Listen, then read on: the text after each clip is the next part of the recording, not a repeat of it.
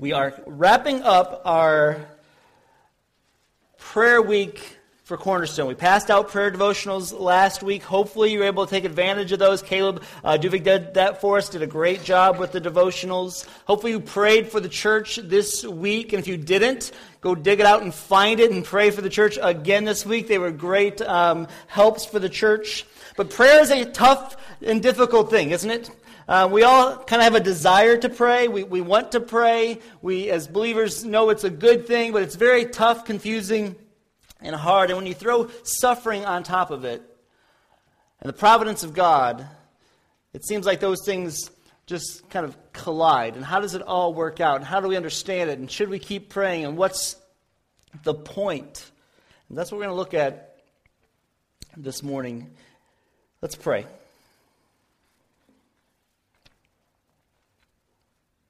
Heavenly Father, Lord,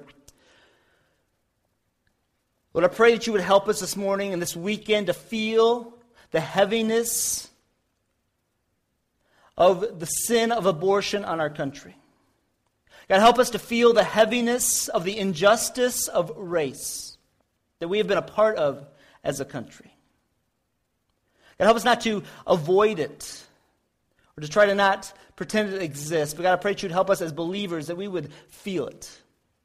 And when you would give us a desire to fight against it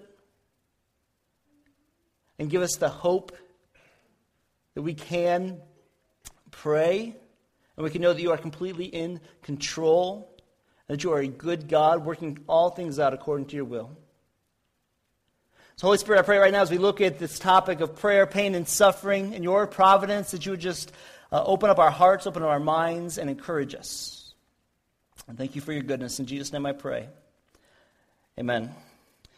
What a bizarre way to die. I don't know if you saw the news on Monday, but I think it was Monday and Tuesday. I got into the office, I clicked on the news, and a college girl was out in San Diego just sightseeing, and she was standing up against the back of a rail getting her picture taken. She stepped too far back, and she fell to her death just on a sightseeing trip.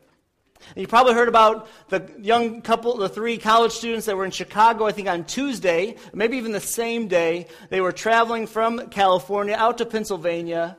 They stopped in Chicago to take pictures of the Chicago River. One of them had his cell phone out. He's taking pictures. He drops his cell phone on the ice. Did you hear the story? He went down to get his cell phone, fell through the ice, died. His girlfriend went down to get him. She fell through and died. That's suffering. For some reason, maybe it's because I was thinking about this topic that I was going to preach on, but for some reason, those stories, of all the stories that I got, really jumped out at me this week. Imagine their families, their college students on tourist fun trips, and they got phone calls, your daughter died sightseeing. Your son died going after his phone in the Chicago River, and his girlfriend died. I don't know if their families were Christians. I don't know if they prayed for them. I don't know if they asked for God's blessing as they traveled. But that we do, don't we? And many times bad things still happen and we prayed. That's why prayer is hard, if you're honest. Maybe you're super spiritual and you say, got this prayer thing covered. But if you're really honest, prayer's hard. It's confusing. Did we get it right? Did we say it just the right way? It also cuts into our lives as Americans because we're busy. And to really pray, we have to make some disciplined time to take care to do it. So we like prayer, but we know how busy we are. And we're like, whoa, should I pray or should I just do something? Because we think prayer isn't doing something. And it cuts into our lives, and sometimes we feel guilty about it. And it complicates our thoughts. Because we do pray for people who are going on trips, that they would have safety. And those people that we prayed for while they were going on trips, they get in accidents and they die. We do pray for people's health, that their health would come back to them. And their health doesn't come back to them and they die. Or there's a tragedy or some accident. We ask, what's the point, God? If you are all sovereign like we know that you're in control, what's the point? Paul Miller says, our natural desire to pray comes from creation. We are made in the image of God. Our inability to pray comes from the fall. Evil has marred that image. And add to that suffering in the mix, and it becomes complicated, it becomes confusing, and it becomes something we need to consider as Christians. So this morning, that's what we're just going to do. I ask the question, what is pain? What is prayer? What's the providence of God? How do all those things work out? And how do we as Christians have any hope? And how do we handle those things? What's pain? I asked a 10-year-old what's pain this week. He said, anything that hurts. That's pretty good. That's what pain is. Anything that hurts. It can be across all the spectrums of your life. Some of it could be a toothache, or it could be terminal cancer, and anything in between. All of those things are pain. But what we need to know as we look at our world, pain is absolutely filled with evil. Suffering is the enemy of God. It's an enemy. It's not above God. But suffering, the suffering you're dealing with, the suffering that you're thinking about, the pain you're going through right now, that is an enemy of God. Emotional, physical, spiritual, whatever it is, those are the enemies of God. It's evil as an intrusion into God's creation. A guy named David Bentley Hart, in an essay written after the 2004 tsunami that killed millions, hundreds of thousands of people, said this. He wrote, of a child dying an agonizing death from diphtheria, of a young mother ravaged by cancer, of tens of thousands of Asians swallowed in an instant by the sea, of millions murdered in death camps and gulags and forced famines. Our faith is in a God who has come to rescue his creation from the absurdity of sin and the emptiness of death. And so we are permitted to hate these things with a perfect hatred. As for comfort when we seek it, I can imagine none greater than the happy knowledge that when I see the death of a child, I do not see the face of God, but the face of his enemy.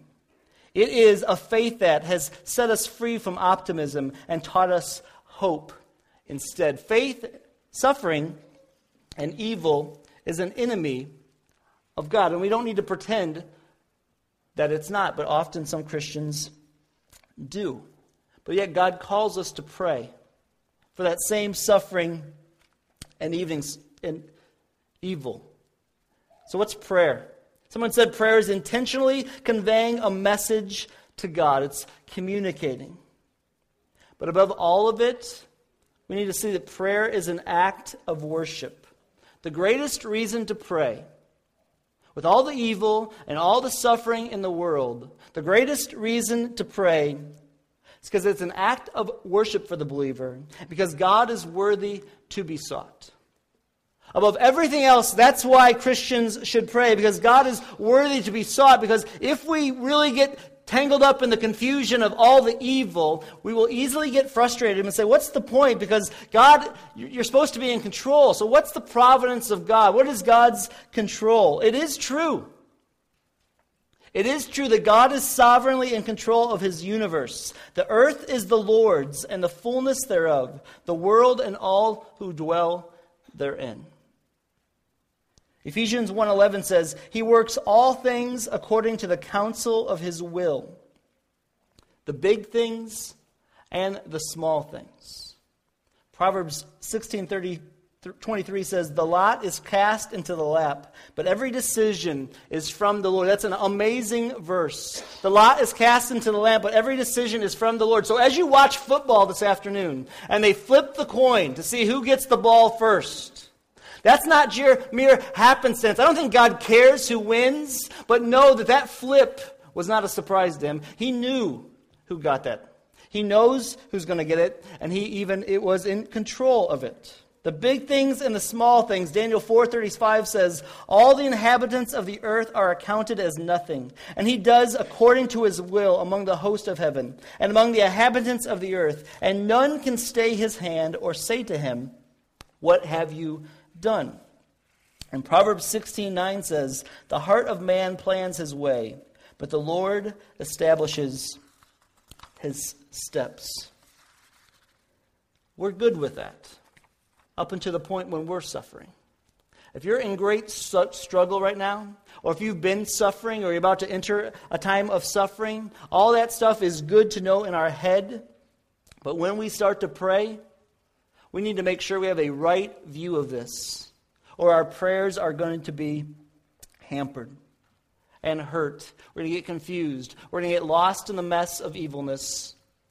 And we're going to wonder, where's God and what's the point and why pray? My desire this morning is just to say, hear what God has to say about his control and keep praying.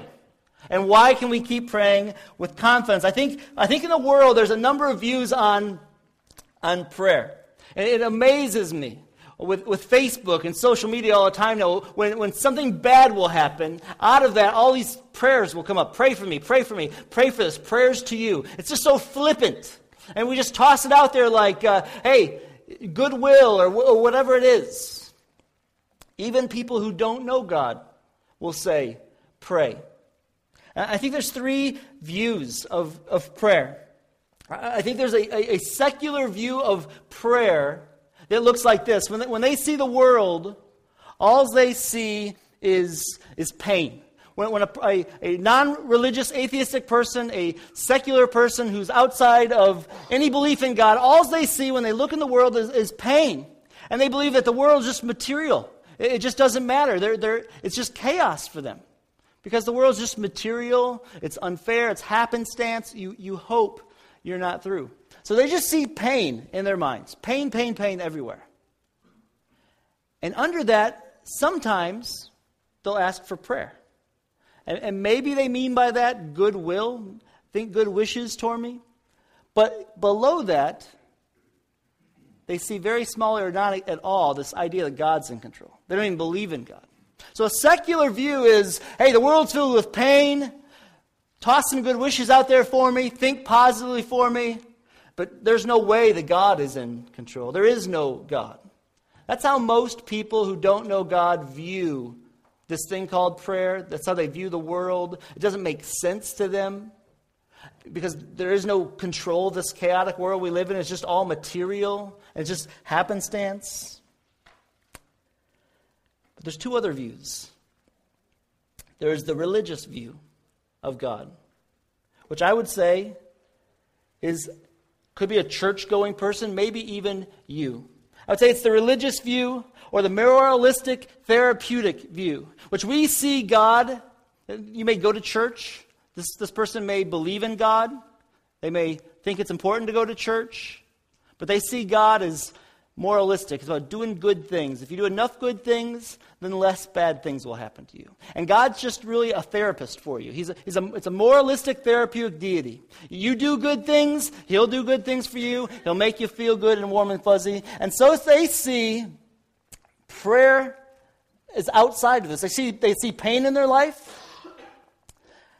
And they see under that the providence of God. But then they see this thing that God's given us as prayer, as a weapon. So when I don't like things, when things aren't going my way, I'll just pray and I'll expect, because God told me that if I ask anything in his name, he'll give it to me. So I'll just pray and I can change him. It's like outside of God's providence. There's pain on this side. There's the providence on this side. Then God's given them this prayer thing. If they use it correctly, and if they use it rightly, they'll be able to change things. And if it doesn't change things for them, well, then God's not real. God's not good. He isn't what I thought. It's a wrong view of God. The third view of prayer that I think biblically, which is Godward focused, is that the providence of God is over the top of all of it. God isn't completely in control of your life.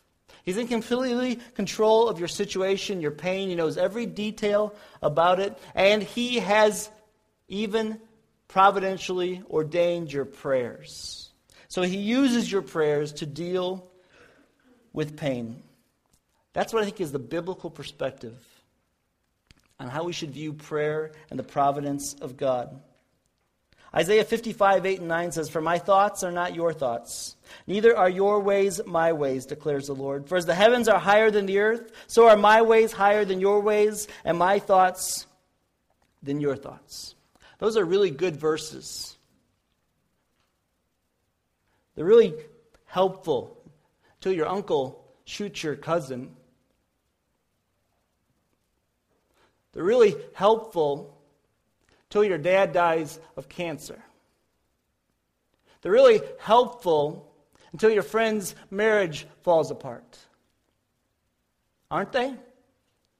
We like them when things are sterile and good. But we need more help than that, than just having a little detailed design of how prayer works and how we should view it. Because the reality is we live in a broken world filled with pain and suffering. And yet we have a God who's over it. And how do we understand it? Those verses and those things are helpful, but they're not going to move you to prayer. They're not going to motivate you to prayer unless we can see a little bit more. And so God didn't leave us without help on this. He gave us a story. He gave us a person. He gave us somebody who was really enduring pain, an innocent sufferer. He gave us the book of Job, which is one of the oldest books of the Bible.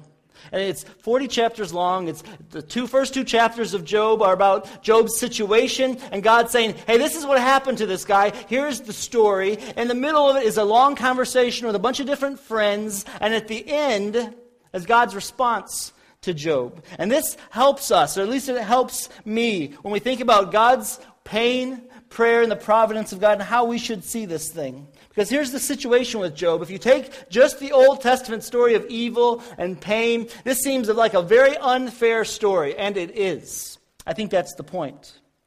Because at the beginning, in chapter 1, verse 8, it says, and the Lord said to Satan, so Satan comes before God. There's no explanation of why Satan is allowed to come before God. God doesn't tell us that in Job. He doesn't go into all the extra details of the things we want to know. He tells us what we need to know.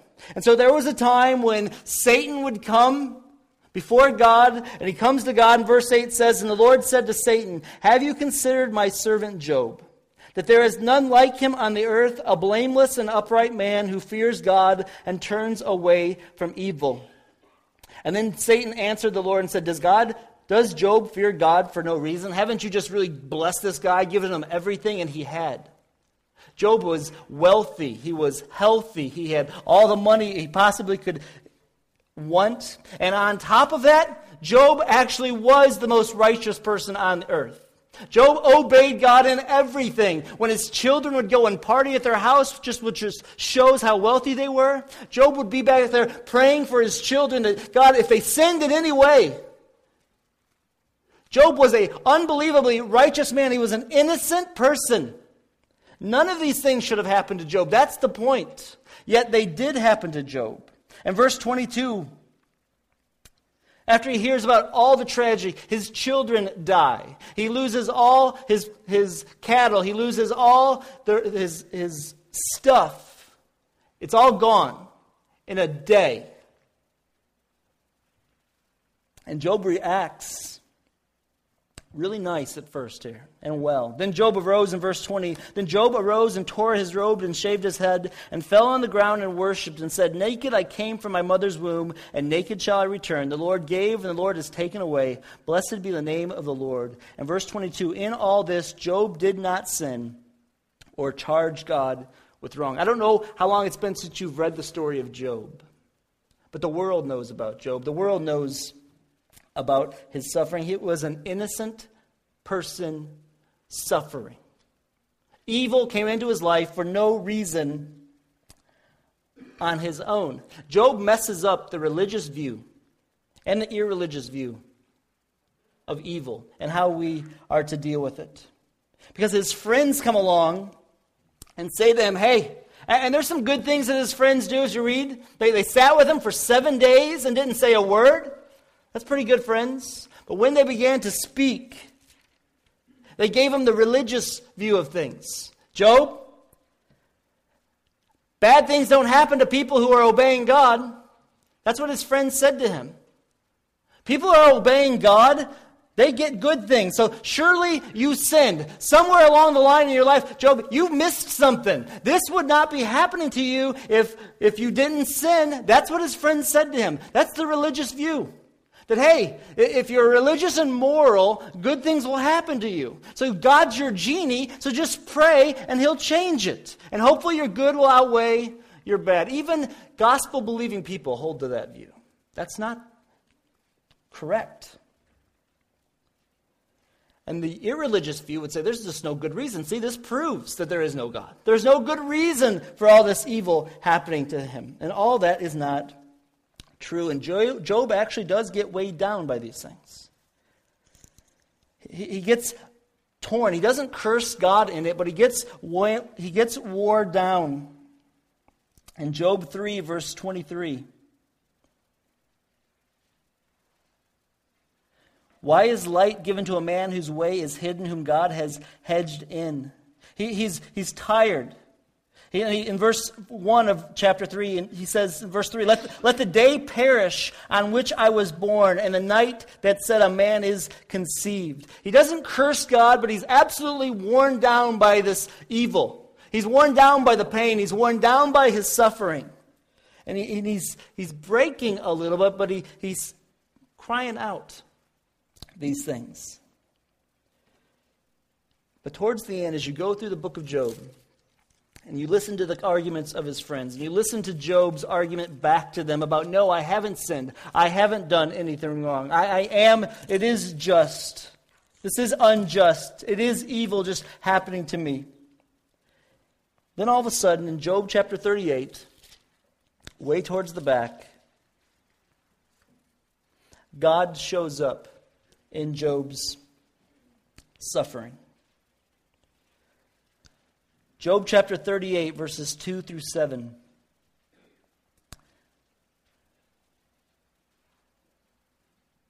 Are you picturing your life? You lost all your family. You've lost all your money. You've lost all your health. You did nothing wrong. You're crying out to God. You're not getting any answers. Is prayer worth it? Is God in control? Why? Job asked all those questions. He was a real person. He experienced it all. Why? God, show up. And then he does. And we think, it's going to be good now. And this is what he says. The Lord answered Job out of the whirlwind and said, Who is this that darkens counsel by words without knowledge? Dress for action like a man. I will question you, and you make it known to me. Where were you when I laid the foundation of the earth? Tell me if you have understanding. Who determined its measurements? Surely you know. Or who stretched the line upon it? Or where its base sunk? Or who laid its cornerstone when the morning stars sang together and all the sons of God shouted for joy? Or who shut it in the sea with doors when it burst out from the womb, when I made clouds its garment, and thick darkness its swaddling band, and prescribed limits for it, and set bars and doors, and said, Thus far shall you come, and no further. And here shall you proud waves be stayed. God comes and doesn't answer all of Job's questions. He challenges Job. It says, Who are you? But he challenges Job in a pretty amazing way, because the fact is God actually did come to Job. God came to him, which is amazing. And all of Job's struggles and all his suffering and all his pain, God still showed up, and he used the name Yahweh to Job. When he says the Lord there in God, he used the word Yahweh, which is God's name of personal, intimate revelation of him. God came not as Job's accuser in his suffering. God came to Job as his friend, who says, Job, I know you don't understand everything. I know you don't understand why you did this, and you can't, because I am God and you are not. So there is an aspect of suffering that we just have to say, we don't know, and we will never know. I don't know why God allowed a girl traveling to San Diego to fall off a cliff to her death. I don't know. I don't know why you're suffering. I don't know. And part of that answer has to be okay with us, because that's the answer that God gave to Job. But God doesn't give us that answer angrily or unkindly. He gives it to us as an intimate, personal relationship friend. He's our Yahweh. God's response to Job was, I am your God. I am with you. He doesn't give us all the information, but he also said to Job at the end, when he kind of said, Job, who do you think you are? Can you do this? Can you fix your life? Can you do this? Can you do this? In verse 42, when it's all said and done, and we're going through this pretty quick, when it's all said and done, and all Job's friend had given him wrong information and told him all kinds of wrong things, and Job did not know what God was doing. He did question why. He was stressed out beyond belief. And people say, God doesn't give you more than you can handle. Yes, he does. He always gives me and gives you more than you can handle. He just doesn't give us more than we can handle with his help. So don't believe that. God's not going to give me more than I can handle. Yes, he is. And he does it quite often. But he doesn't give you more than he can handle because he is a sovereign God. And this is what he said to Job in verse 42, verses 7 to 9. After all his friends had said their thing, he said to them, and the Lord had spoken these words to Job. The Lord said to Eliphaz, his friend, the Temanite, my anger burns against you and against your two friends, for you have not spoken of me what is right, as my servant Job has. Now therefore take 7 bulls and 7 rams, and go to my servant Job, and offer up a burnt offering for yourselves. And my servant Job, should underline this, my servant Job shall pray for you. The guy who's suffering the most, the guy who's lost everything, the guy who's been through everything, the guy who's struggled with being through everything, the guy who didn't understand God through everything, that's the guy who says, you know what? Go to Job. And I want Job to pray for you. Not you guys. Job was right because all through the trial, all through the struggle, all through the confusion of not knowing what God's doing in his life, wondering why, how to deal with it, totally confused, totally frustrated, burnt out, not wanting to talk to people, feeling like being alone, all through it, he still prayed. He still prayed, and God said, Job's right. Some of his prayers were complaints.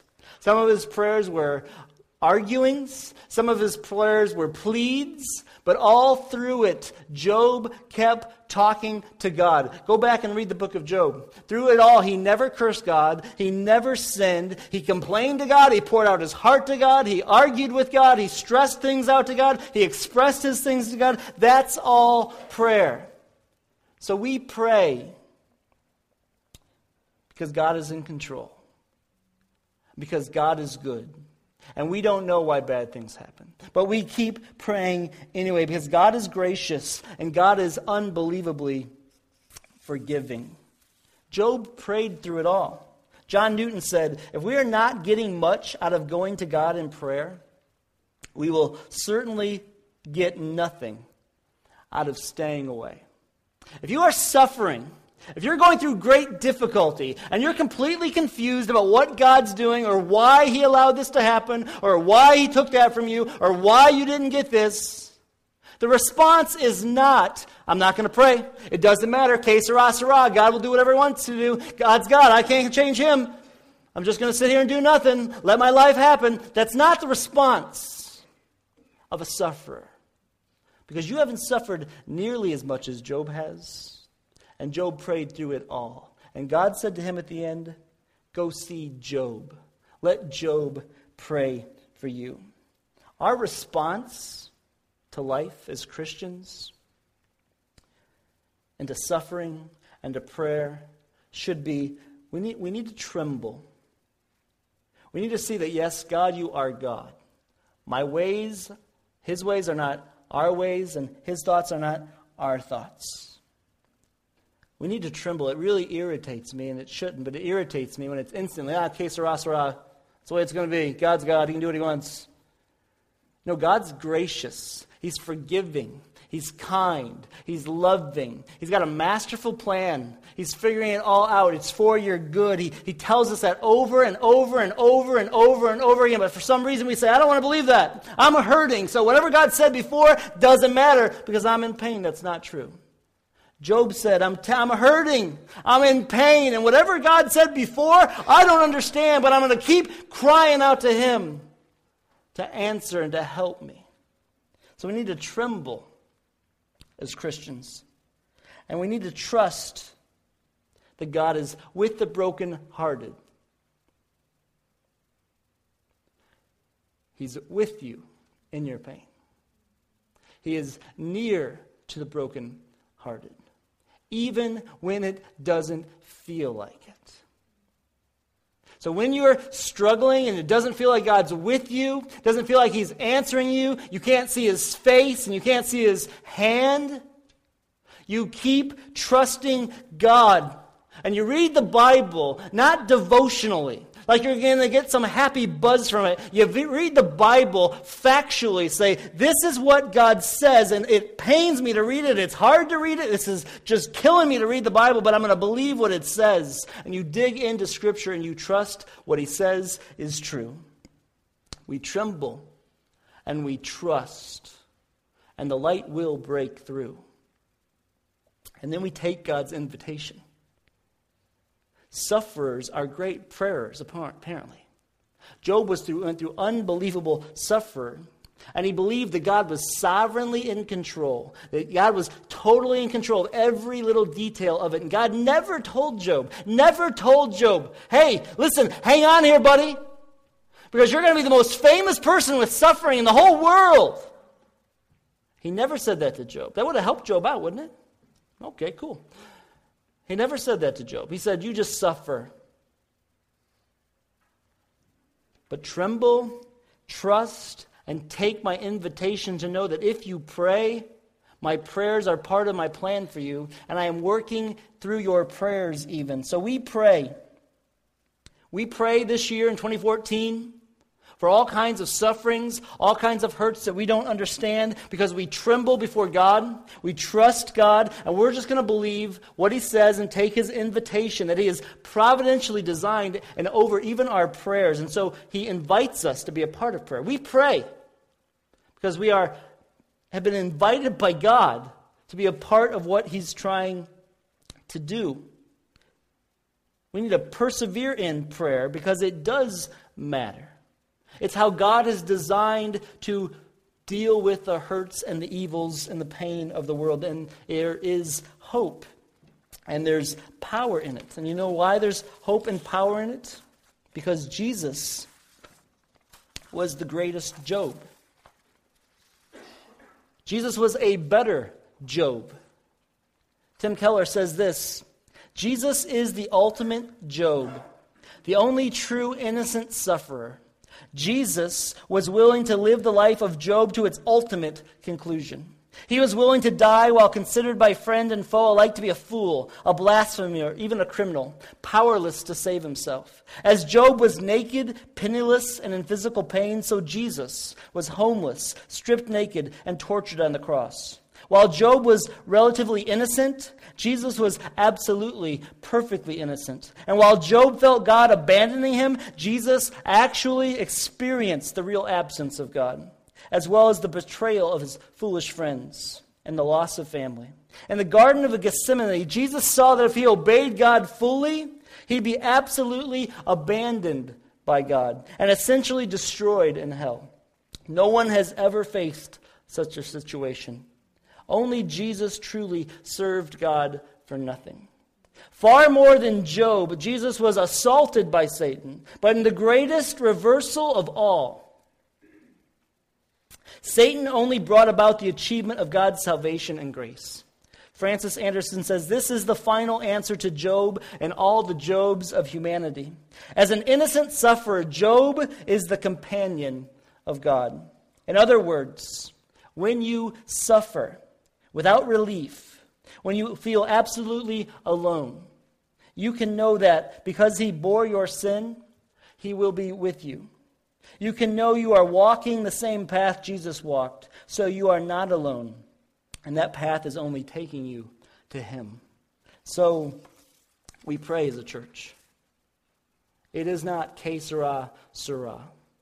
God is providentially over control of everything, and we say yes to that. Let his will be done.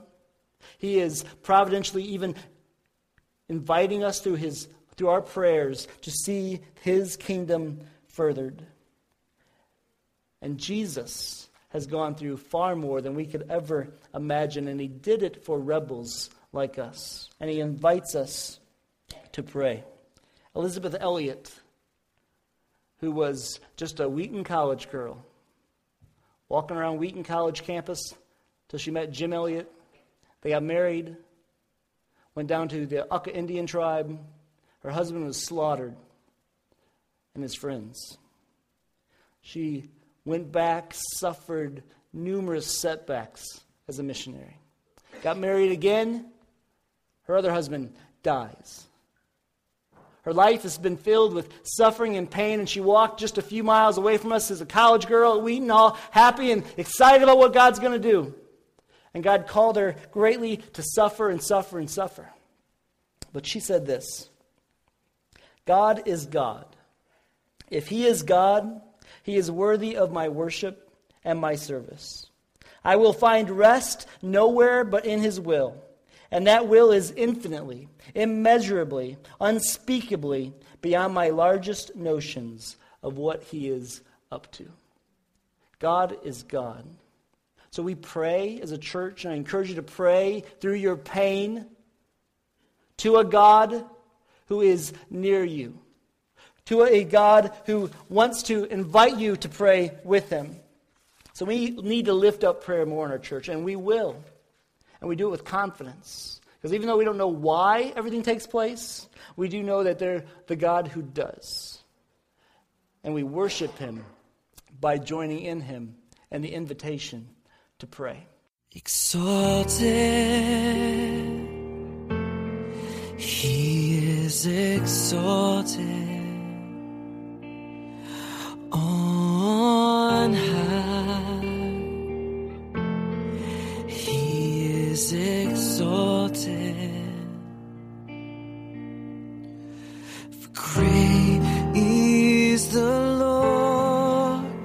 Let all the nations say, exalted. He is exalted. Blessing and honor, glory and power unto the Lord be praised.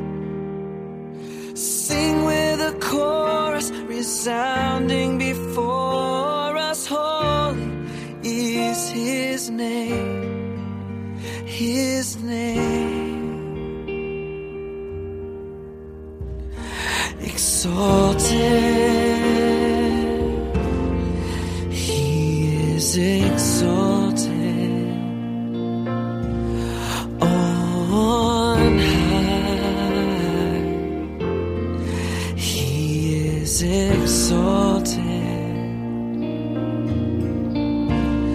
for great is the Lord. Let all the nations say, exalted. Exalted. Blessing and honor, glory and power unto the Lord be praised. Sing with a chorus resounding before us. Holy is his name. Blessing and honor, glory and power unto the Lord be praised. Sing with a chorus resounding before us. Holy is his name, his name.